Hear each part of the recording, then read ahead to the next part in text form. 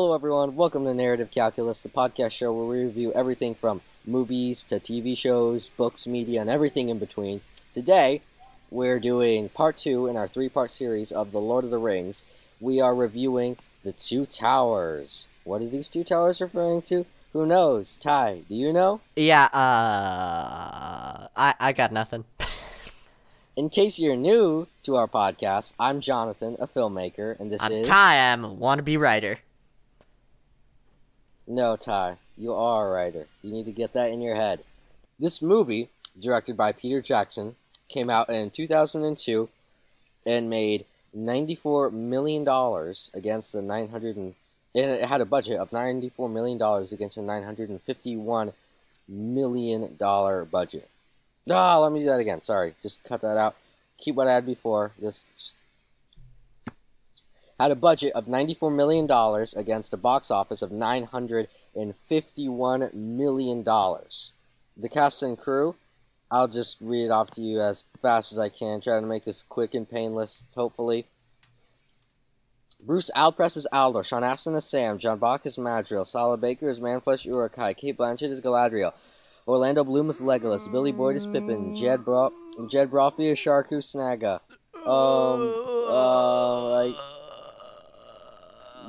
Sam Connery is Ethoed, Brad Dourif is Wormtongue, Callum Gittins is Haleth, Bernard Hill is Theoden, Bruce Hopkins is Gambling, Paris Housetrow is Theodorin, Christopher Lee is Saruman, Viggo Mortensen is Aragorn, Miranda Otto is Eowyn, Craig Parker is Haldir, Bruce Phillips is Rohan anybody Soldier, even listen to the whole thing? Andy Serkis is Gollum, Olivia Tennant is Freda, They're all gonna skip off. Is Bereg, Liv Taylor is Arwen, Carl Urban Viewership is rates Eomer, dropping like a rock. Or Grishnag, Hugo Weaving is Elrond, David Wenham is Faramir, Elijah Wood is Frodo, Billy... Yeah, that's it. Oh my god. You all probably clicked off right there already, so I'll just say good morning, good evening, good night. Oh my gosh. That was longer than my Minecraft Feed the Beast startup time. That's right, I play Minecraft. Weird segue. It was Weird bad. segue, I know. Yeah, don't worry, we're not going to become a gaming podcast either. That's completely out of the question. I don't know. Ty, do you want to go over the rough plot for us? Nah, I want to go talk about my latest build. I'm building this huge mage tower. It's really awesome. Hey, Ty, you're fired. Podcast's over, guys. Go ahead and leave. All right, getting back to the actual goal of this, even though I would like to do a podcast on Minecraft, but, getting back to it. Alright, in case you haven't seen the movie, here's a real quick rundown of the plot. Basically, Frodo and Sam are somewhere near Mordor. They're being tracked down by Gollum. They take pity on him and allow him to guide them. Aragorn, Legolas, and Gimli are trying to track down Merry and Pippin. Merry and Pippin are nowhere to be found. Something, they go to Rohan. Something, they overthrow the king. They don't overthrow the king. They release the king from Saruman's control. Oh, and Gandalf is alive again, by the way. Just a quick reminder. Anyway, Aragorn is killed, quote-unquote, but he's not. He also meets some girl named Eowyn. They run to Helm's Deep because they're terrified of Saruman. Something, Arwen decides to run away to Valinor. Elrond is contacted by Galadriel, and they decide to send an army of elves to Helm's Deep to assist the men. Meanwhile, in Fangorn, Merry and Pippin meet Treebeard. After a whole bunch of debating, the Ents decide to attack Isengard. Aragorn arrives at Helm's Deep, reveals that Saruman's army is close, and Theoden must prepare for battle. The army of elves from Lothlorien arrives, and a huge night battle ensues, probably some of the best fight scenes in all movie history. I would agree that fight scene was pretty incredible. It was really good. Anyway, after a whole epic battle, the surviving Uruk-hai... actually, no, sorry. It looks really bleak for a little while, But Gandalf comes out of nowhere as the ultimate Deus Ex Machina and manages to save their lives. Gollum, meanwhile, is leading Frodo and Sam through the Dead Marshes to the Black Gate. They're captured by Faramir, brother of the late Boromir from the last movie, who you may remember. Faramir is not very happy when he discovers what happened. He decides to take the ring to his father Denethor after finding out that Frodo has them. Anyway, Frodo tries to get free, a whole bunch of stuff happens, and Nazgul nearly captures Frodo, who falls under the ring's power and actually tries to kill Sam for a minute. Anyway. Yeah, that was pretty intense. Anyway, Faramir, after seeing Frodo's resolve, he decides to release them after seeing the effects of the ring. Gollum, on the other hand, decides to betray Frodo and reclaim the ring by leading the group to a mysterious Her upon reaching Cirith Ungol. That was a real... Whew. You did a good job. That was awful, man. Let's get... I loved it. Now you're just lying to me. I'm not lying to you. Seriously. That was great. I really did like it. Dude, seriously, I am not lying to you. I thought that was amazing. Alright, I couldn't believe it if you said okay, but amazing, I don't think it is. Dude, seriously, it was. Compared to the other one, it was. Okay, there's what I was looking for, compared to the other one. Okay, that makes more sense. All is right with the world again. It is. Okay. So, why don't we start off with the characters? And let's not save the best for last here. I'm not a big fan of that. Why don't we start off with Samwise Gamgee? AKA by far the most best character in Lord of the Rings. Fight me, get on my the level. best character, 100%. Let's go. Gandalf can't even. Gandalf is like just like a speck of dust, and yeah, Samwise, he's the ultimate. I just can't get enough. This of is Sam. unequivocal Okay, fact. Okay, Sam is the best character in Lord of the Rings. If you do not believe that, you have an IQ lower than a clamshell. I will prove it by sending you 2 + 2 math questions. And when you fail the math question, I will be proven right. So why don't we talk about why we enjoy this character so much? Okay. Yeah, that might be a good idea. Alright, first of all, Sam, I think, first of all, from a pure likability standpoint, he is the most likable character. Alright? He's the most fleshed out one. Of course. He's the most loyal. He's the most loyal. He has the most traits. He's the most caring. He's the most selfless out of everyone. Right, but that's not to say that he's perfect or that he's some kind of Gary Stu, which is what makes him even better. Bro, he's perfect. He is a Gary Stu. Did you see all the stew? Did you see all the stew he made in the movie? He's like a master stew maker. He is the master stew maker. He is. But you get what? Yeah. So he has that. Yeah. Even with potatoes, he's the master potato stew maker. You stick them. You boil them, mash them, stick them in a stew. You know, he's greatest line of all time. Yep. Beats the pants off of "I Am Your Father." I'm telling you that. Again, you are not wrong, my friend. You are not wrong. Oh, I know. But in all seriousness, so Samwise is the most fleshed out character. He has the most traits. He's likable, but he's flawed as well, and that makes him even better because he's relatable. He's not some kind. Wait, how is he flawed? Oh darn, that's a good question. Can you think of one flaw? I couldn't think of one flaw. The only thing I can think of that would be wrong with his character, it's not even something about his character, but he doesn't really have a character arc. But that doesn't matter because he was so perfect the whole time. He had no need to grow. You know, you're actually right, and I feel this is something that's better done in Return of the King. He really did deserve more of an arc for me, I think. Like, we had the perfect setup for him in Act 1 as well, you know? The whole awkward around women, afraid of stepping outside the Shire, But by the time the second act rolls around, he's not really struggling with the whole fact that he's outside the Shire anymore. He's pretty much adapted. And I actually think, Yeah. looking at it purely critically, that is a Yes. disadvantage.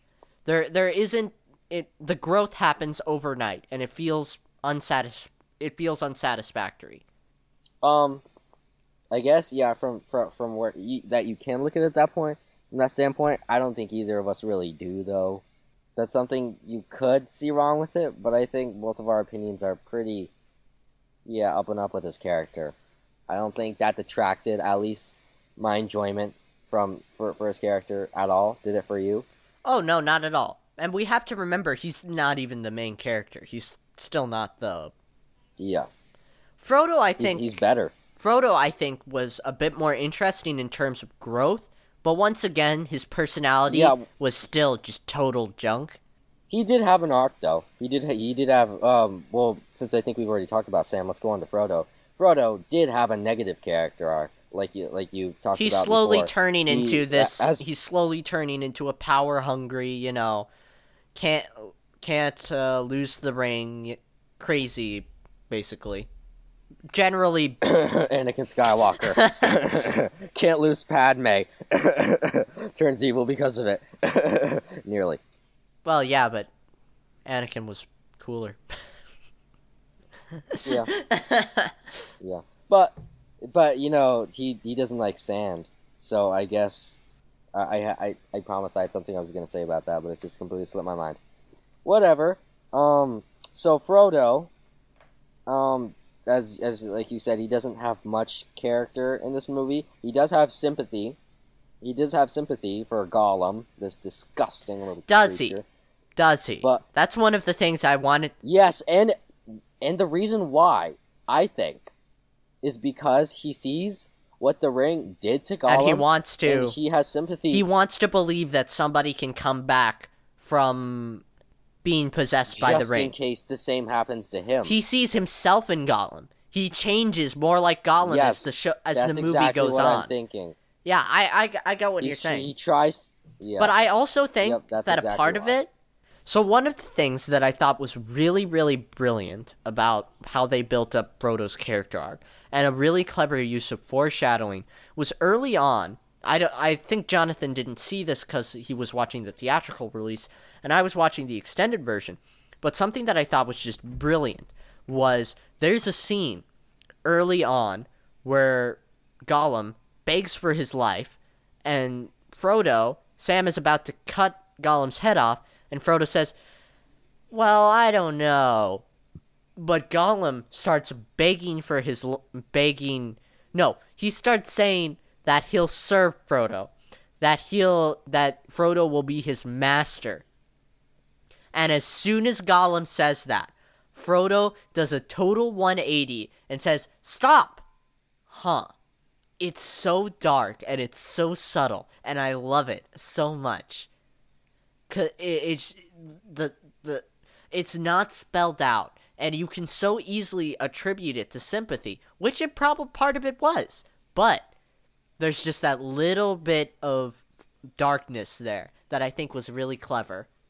Yeah, I'm sorry. I can't attribute much because I didn't see that. Alright.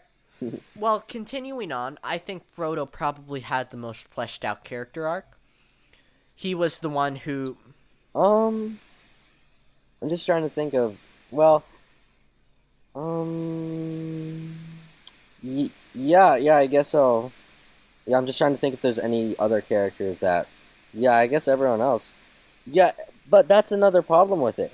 The other characters, I feel like, in favor of Sam and Frodo's, like in favor of Sam and Frodo, they kind of disregard and throw away everyone else from having any meaningful character.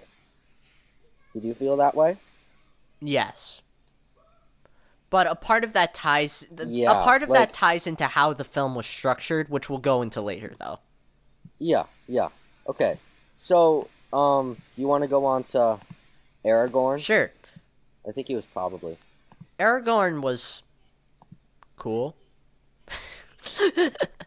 I thought the Well, I thought the yeah, romance He was basically. I thought the romance between him and Eowyn was pretty funny, just because of the age difference. Yeah, and another. I feel like I keep watching The Lord of the Rings wrong. Last time it didn't have subtitles, and this time I watched theatrical.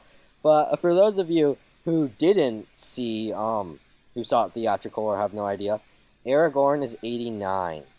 Yeah, I'm sorry. He's an old man. I feel like the more you know about these movies, the less enjoyable they'll become. So just don't look too hard into it. Don't look too closely at that. Word to the wise. Word to the wise. He was basically, besides his romance, degraded to Gimli and Legolas's. He's the third wheel. He's the third wheel of Gimli and Legolas. At least Gimli and least Gimli and Legolas bounce off of each other, dwarf and elf. But Aragorn is the third wheel. I guess so, but more the way I was seeing it was that last time Legolas and Gimli were basically mindless, characterless, except for some banter fighting machines who equalize their orc battles. And I feel like that's the place that Aragorn has now taken as well.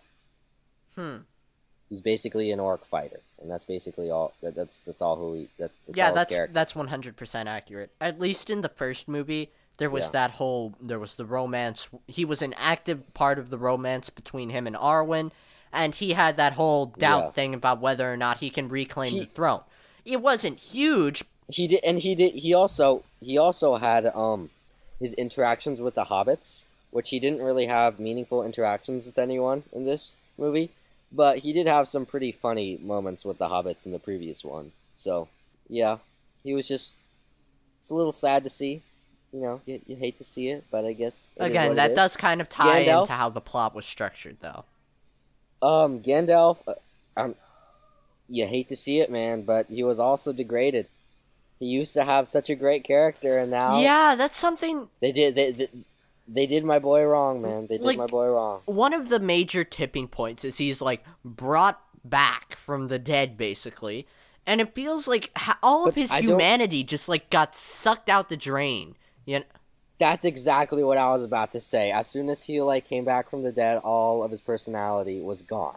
Before he was kind of he's just too majestic. I feel in this version. You know? He's all the human personality he had in the first one.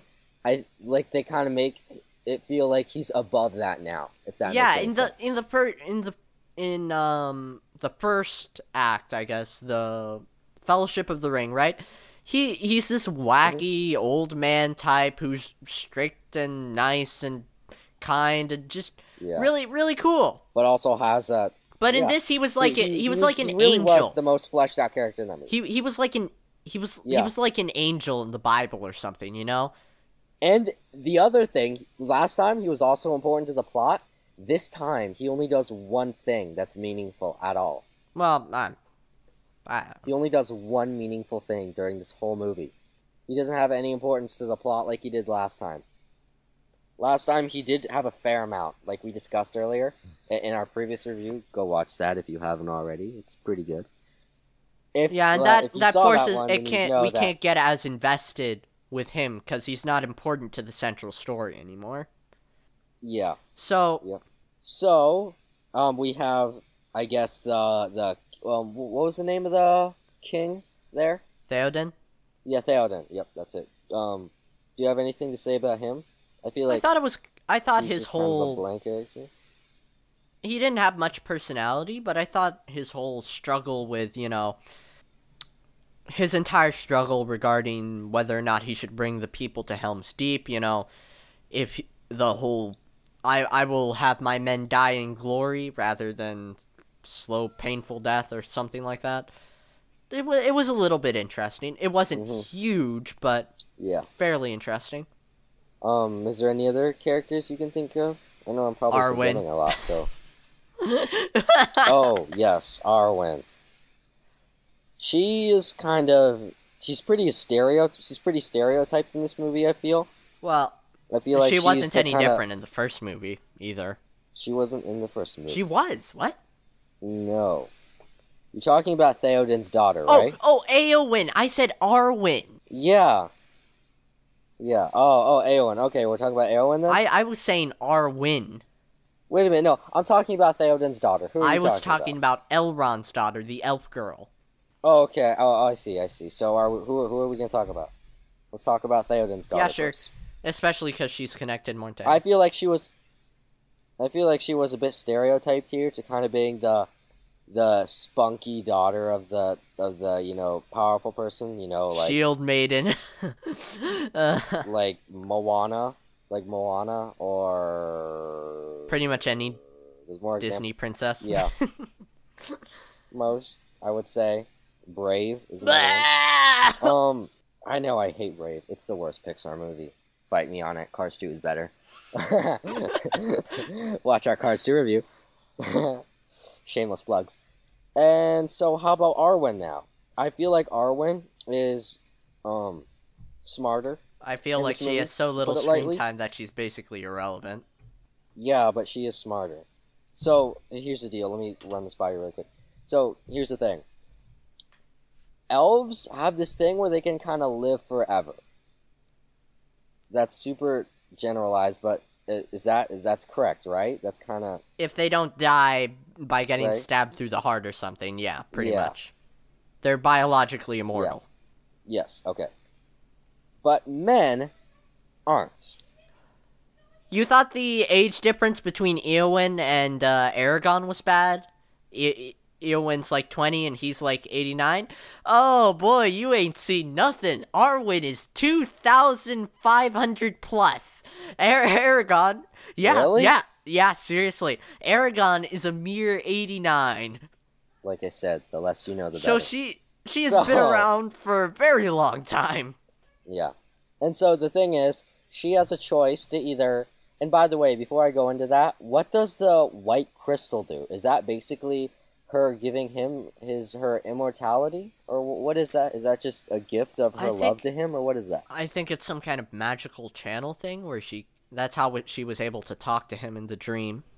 Oh, I thought that was something like giving her immortality. She does. Spoilers. She does? Not quite, no. Okay, good. So, I believe... Wait, I didn't finish that. So, she has a choice to either stay with him and he'll die eventually, just like any normal man, maybe a little bit longer. And she'll live on forever, but be sad and not be able to... It's kind of confusing, whatever, but... In the end, it's basically die with this guy or live forever without him. I would choose live forever without him. I think that's a much smarter choice. Go be with your people, have fun. Your dad's there. I'm sure you could pick someone else out in that. But it's true love. True love. Yeah, but it's... Look, I have a soft spot for true love, but I'd rather live forever, man. Aw, you're just heartless, man. You're just heartless. To quote Dwight Schrute, I guess people have something against living forever. Okay, but that aside, is there any other characters you were thinking besides debate down below? Is romance more important than endless life? In the comments, if you can comment. I want to see where the general spectrum falls on any Merry other characters? and Pippin and Treebeard? Yeah, Merry and Pippin. Okay, I feel like they're basically the same character, but they're braver. I feel like they're not the same character, but like their traits are different. But I feel like it's just more the same, just with more bravery. I guess that's it. Yeah, you know pretty much. They have a greater sense of loyalty and they're braver. And I feel like they really don't grow at all besides that. They do grow from the last movie, but I don't feel much more than that. So they're kind of bland a little bit. Yeah. And the other thing is, the best part about their character in the previous movies was their wacky... Was that they were actually... Yeah, their goofiness. The fun part about them. And so stripping that away kind of makes them not as good. Here's what I find annoying. If they had approached it slowly and made it like one of the major things was that they didn't take things seriously enough, and that was one of their flaws, right? Like Mary knocks over. They could have like They caused Gandalf to go through the whole thing that he did when they alerted everybody in the Mines of Moria, right? I mean, that's a serious problem. Yeah. They were not paying attention to their surroundings, and it affected everybody around them. And in this, them turning quote-unquote braver, well, I guess maybe more responsible, so it does kind of tie in, but it's really vague, and it does not, it's really awkward. And they would have been better off saving that resolution for the third act anyway, right? I agree. I feel like that's true with a lot of things. Like, I think we discussed that a little bit before. A lot of things, if they had just maybe gone by it with a little bit more patience, could have if the entire time they just kept on hammering home their problems for the entirety of this movie, as things get more and more desperate because of the characters. Like in the first act, it's because of outside circumstances, right? But during the second act, everything's falling apart, and it's because of the characters' flaws. It's because they're broken, flawed people, you know? Like, everything just gets worse and worse. That would have been really awesome, I think. Because it would have just made the third act so much more satisfying when they finally start to get their stuff together. So, I guess now we're on to is there any other characters you were thinking of? Treebeard. Yeah. Cut the trees out. They're annoying. Chop them down. Get an axe. Wow. Chop them down. Deforestation. Use sponsored by Narrative Calculus. Deforestation. Yes, dear. Endorsed by Narrative Calculus.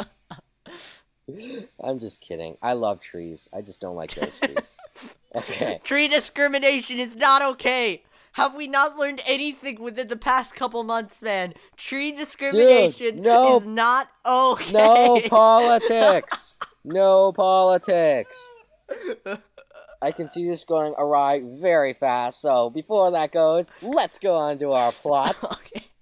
Did we notice any plot holes, Ty? Did we? Did we? Any plot holes? I don't know. How about you tell me, Jonathan? I don't have any that I wrote down, so I guess not, because I don't see any here.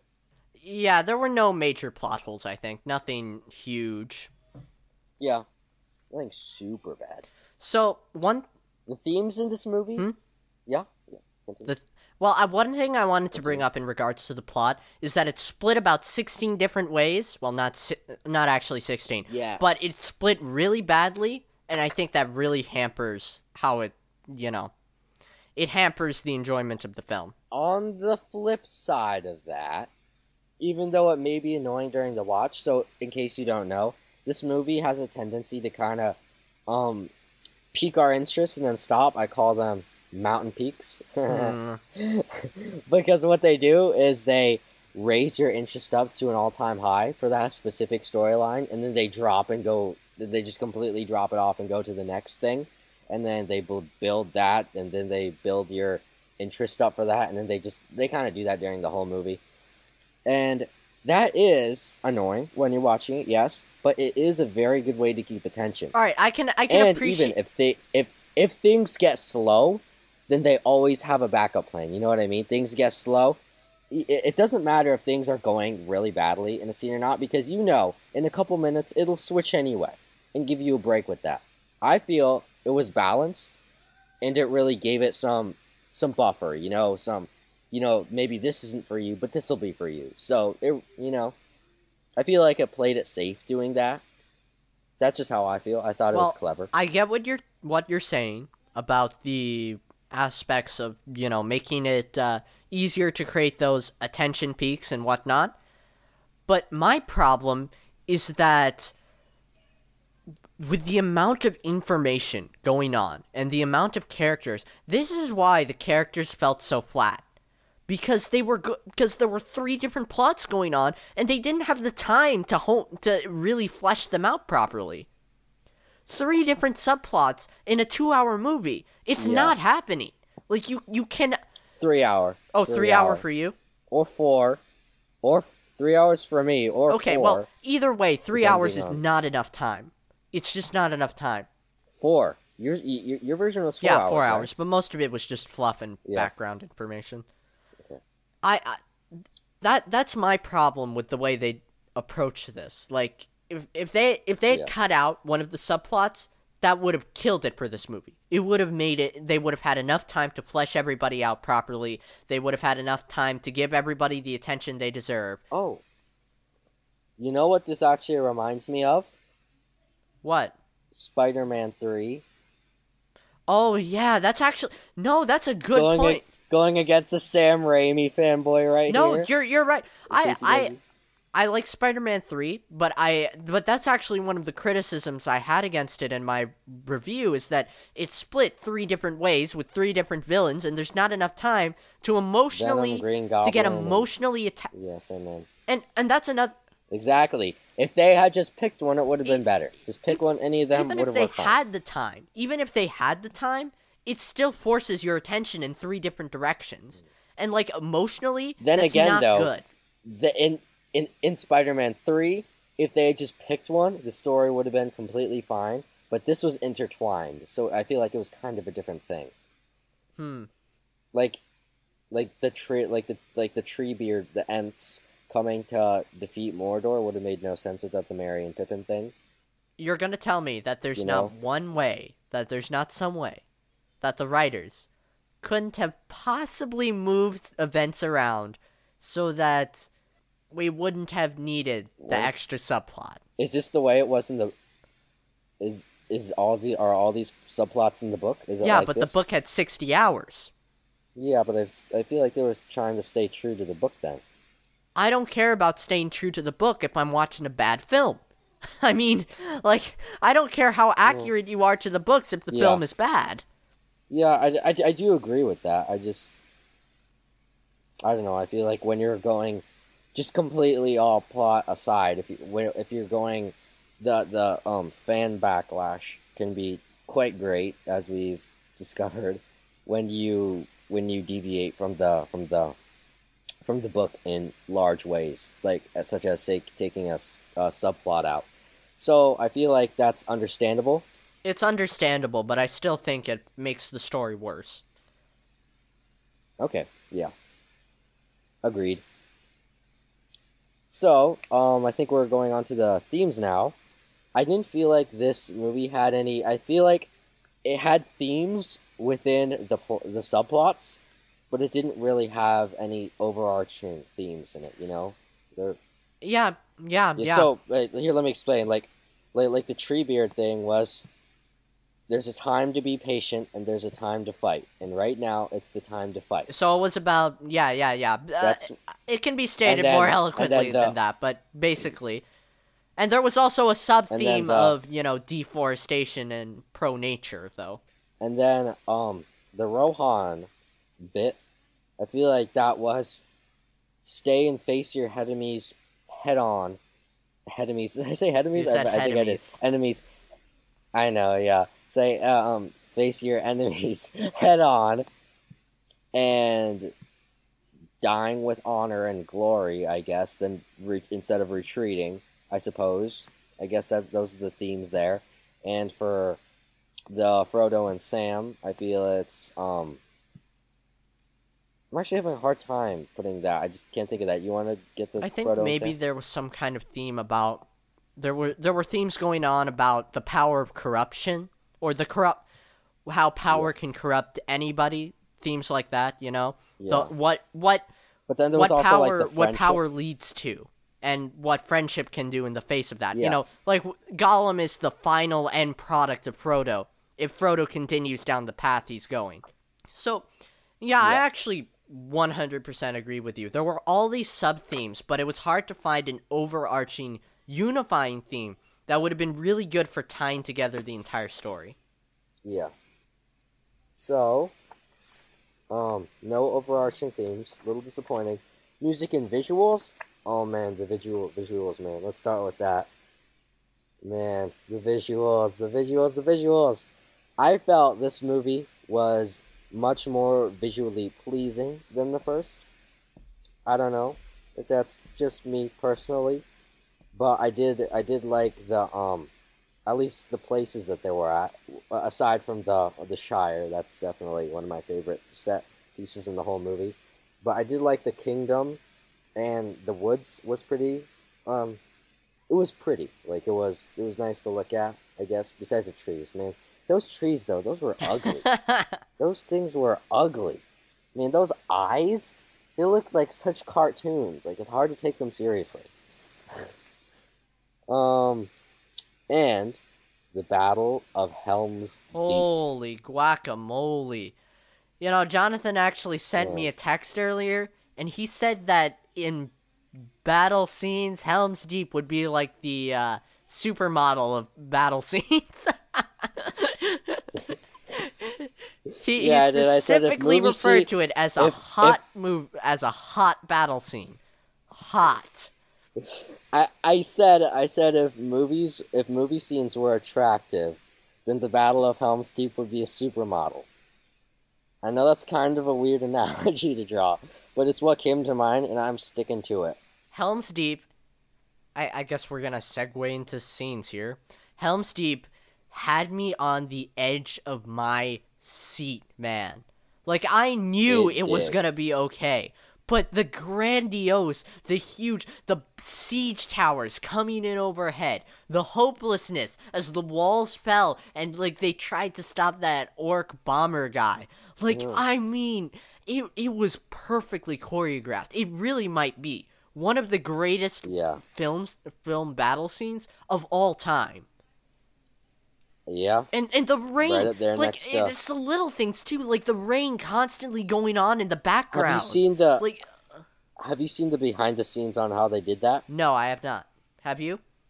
Oh wow, it actually looks a lot smaller on the way they did it, which I can understand. There are filmmaking techniques you can use to make things and people look bigger, and there's just things, there's ways to do that. But it actually looks a lot smaller when you see the behind the scenes. Not knocking the scene in any way, just letting you guys know that clever filmmaking does go a long way. Watch It it was actually. If you haven't seen the Lord of the Rings behind the scenes, watch those. They're so interesting. They go so in depth on everything that happened. So if you enjoy the movies, watch that right after you're done watching this. Keep listening.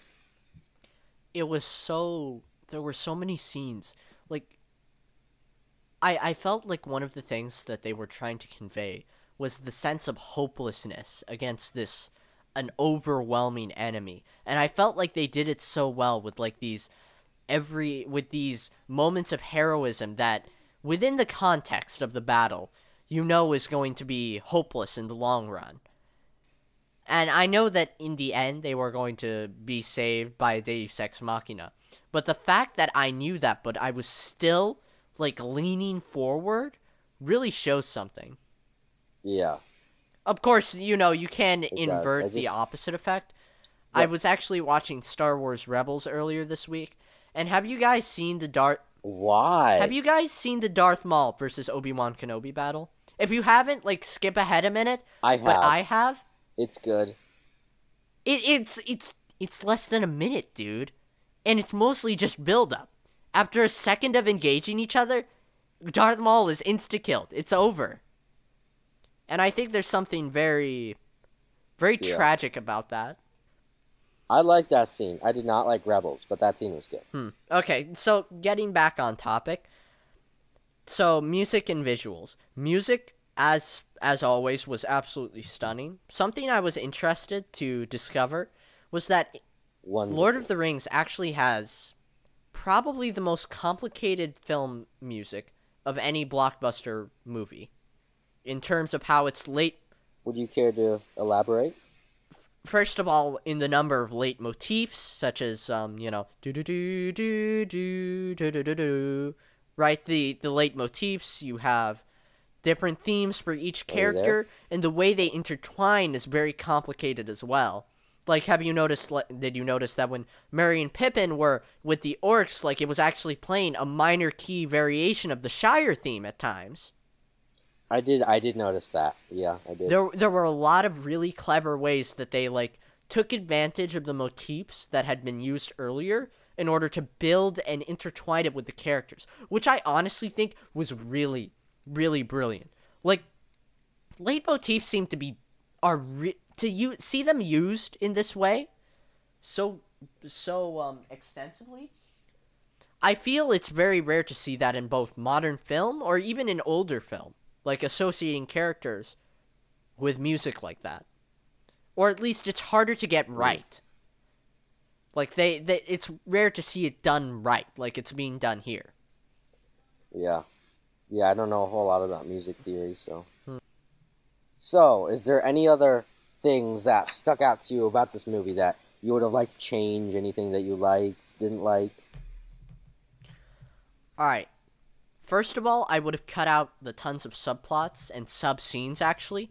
For example, there's a scene with, where the mother is telling the kids to ride to Rohan's capital. Yes. I get why they did it. I get why they did it. When you stop...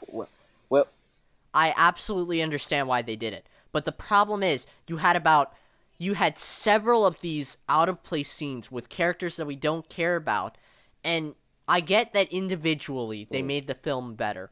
But as a collective, together, I feel like they really ruined the experience, because my emotions were getting dragged around all over the place and getting locked onto characters that did not matter. I didn't notice that before, but I guess I see what you mean now. Like in Arwen and exactly like that. The worm I nearly said Wormtail. What's the person's called? Worm something. Yeah, the part where you could see that Wormtongue. That she had, the parts where like he was trying to, not like comforting her, but like he was like taunting her. I didn't. And I get why they did that scene. I get why they did the Arwen scene. But together, all of these extra scenes, I feel, really add up to this nasty, bloated problem with the characters, where there are just so many to focus on at any given time. And like from an emotional perspective, not necessarily from a logical or pacing perspective, but from an emotional perspective, you're just having dragged all over the place, and you can't hold on to the right characters. You can't latch on to them. Yeah. Another thing I want to bring up. Oh, do you want to go? Sure. Yeah. I'm just gonna go through a couple of my likes first. So, we talked about in our review of the first movie how some of the effects, including Gandalf, were a bit janky. Yeah. And for this movie, I found the effects, besides the trees, which I thought were bad, especially for the Thor Ragnarok monster, were really, really good.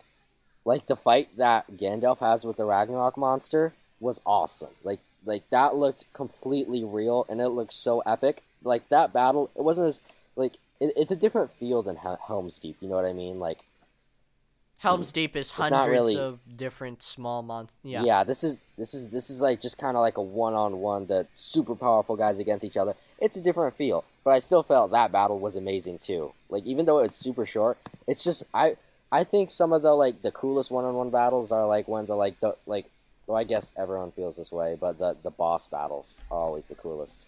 Speaking of boss battles, I was fighting this epic, huge snow monster in Minecraft earlier. I know, in Minecraft. Okay, no one wants to hear that. Okay.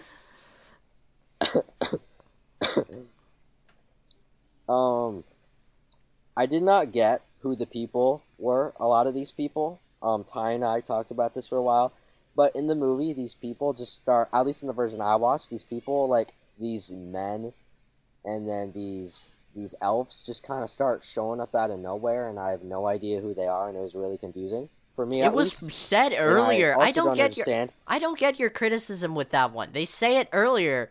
That Elrond and Galadriel say we need to honor our alliance with men and send men over.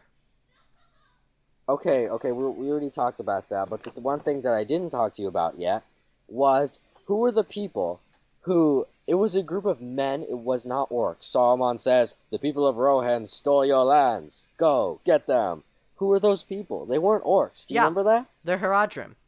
No, they weren't. The Haradrim were like had these like specific uniforms. They look like farmers. They look like angry farmers. Oh, those guys. Yeah, that's Who were they? those guys, huh? They completely showed up out of nowhere. You got to give me that one. They were totally out of place. They What did were, you say? yeah. Sorry, I missed that. They did pretty much come out of nowhere. You're right on that. Yeah. Like I said before, the effects for the trees were not good, and there was a couple moments when they were climbing the trees, Merry and Pippin, where I could tell that the leaves were fake. Did you notice that? I actually didn't notice. That the I didn't leaves- notice. Really? If you look closely at the leaves, if you squint in the right way, you could definitely tell there's something a bit off about them. Okay, so I don't understand the red sun. Why does it come up? It comes up when blood is shed. So if a wolf ate a sheep in that universe, would it come up? Or if someone just killed someone else randomly, would it come up? Or is it just for battles? Is it just for main characters? How does it work? How does it... Because blood is shed literally every night. So how could you... And for what area does it count as? And if it's... Shouldn't it... You see, there's so many inconsistencies with the red sun. How would that work? Do you have any Yeah, explanation? I got nothing. Okay, I guess that's the movie's fault. I'm not dumb. I don't get what the swamp is all about. I understand that it happened. There was a battle there a long time ago, and that these men and elves and orcs fell in. But is it just haunted? Is it just haunted for no reason? Is it just there?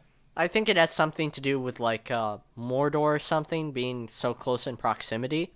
Like there's some kind of magic preventing their souls from escaping, and they're just...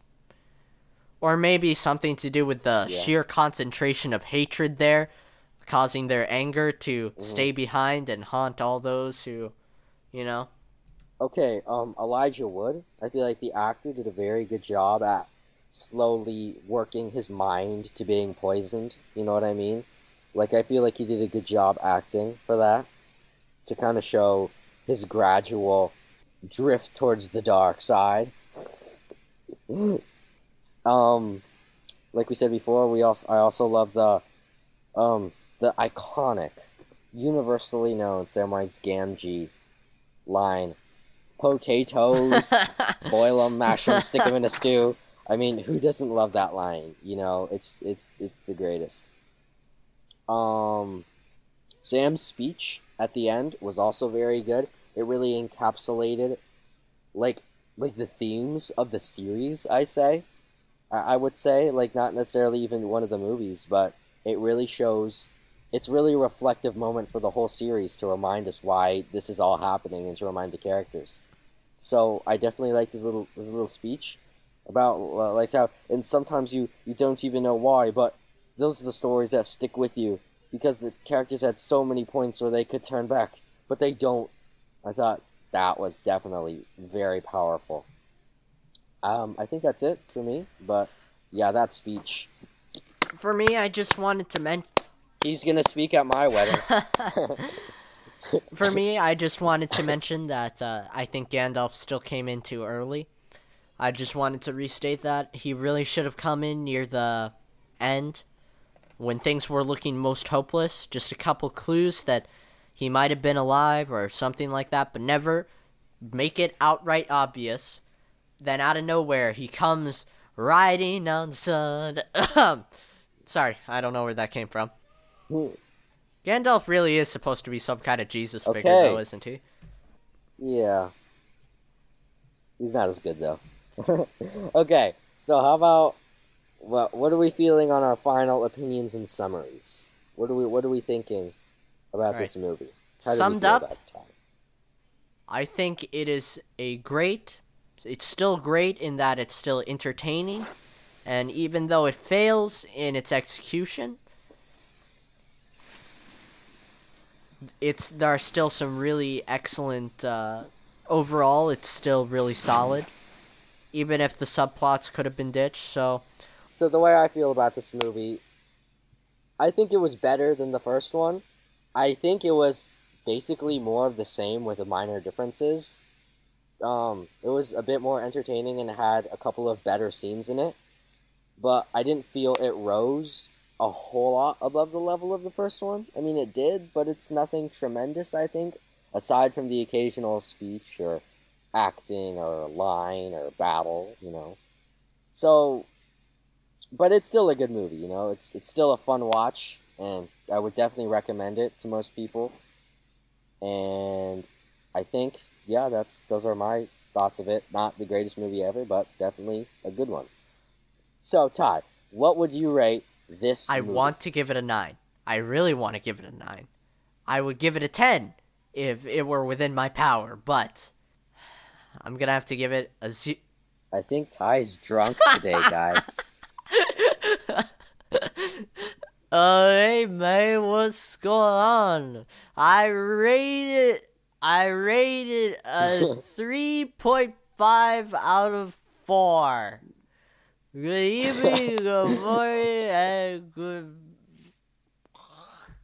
Alright, seriously, I would give it 8, even though it strains my soul not to give it something higher, because I love these movies. 8. Really? I feel completely justified. If not, I'm on the other side of the scale thinking I should give it a 7.5. But I'm pretty solid on an 8. Well, for me, it's just I have history with these movies. Like, I was really, really into Lord of the Rings. I mean, I had the audiobooks. I still have the audiobooks. So I still reread the Lord of the Rings and The Hobbit, like, as much as I can. Yeah. So, I guess, for the second time in a row, Ty, we've made history today. History has been made for the second time in a row. Ty and I agree on a rating, so I guess, together, the Narrative Calculus Podcast rates this movie, Lord of the Rings, The Two Towers, an 8 out of 10. Thank you. Good morning, good evening, and good night. Thanks to all our loyal listeners out there for sticking by us all these episodes. We're going to try to do some expanding soon, maybe some social media, and we're going to get a couple of extra episodes out this summer. Couple little surprises to keep you guys on your toes, so watch out for those. That rhymed, I just noticed that. If you enjoyed this episode, don't forget to subscribe, and if you want to help spread the word, please give us a 5-star review. It really helps. It really keeps us motivated, keeps our spirits up, just like you're a Sam and you're Frodo. Or give it a 1-star rating. And tell your... I'll fight you and force you to change it to 5 stars, though, so be warned. Be sure to tell your friends to subscribe also. We're also available on everywhere you listen to podcasts. Apple Podcasts, Google Podcasts, Spotify, anywhere else. And I guess that's it. Thank you so much for listening, and we'll see you on the next one. Bye. Whew.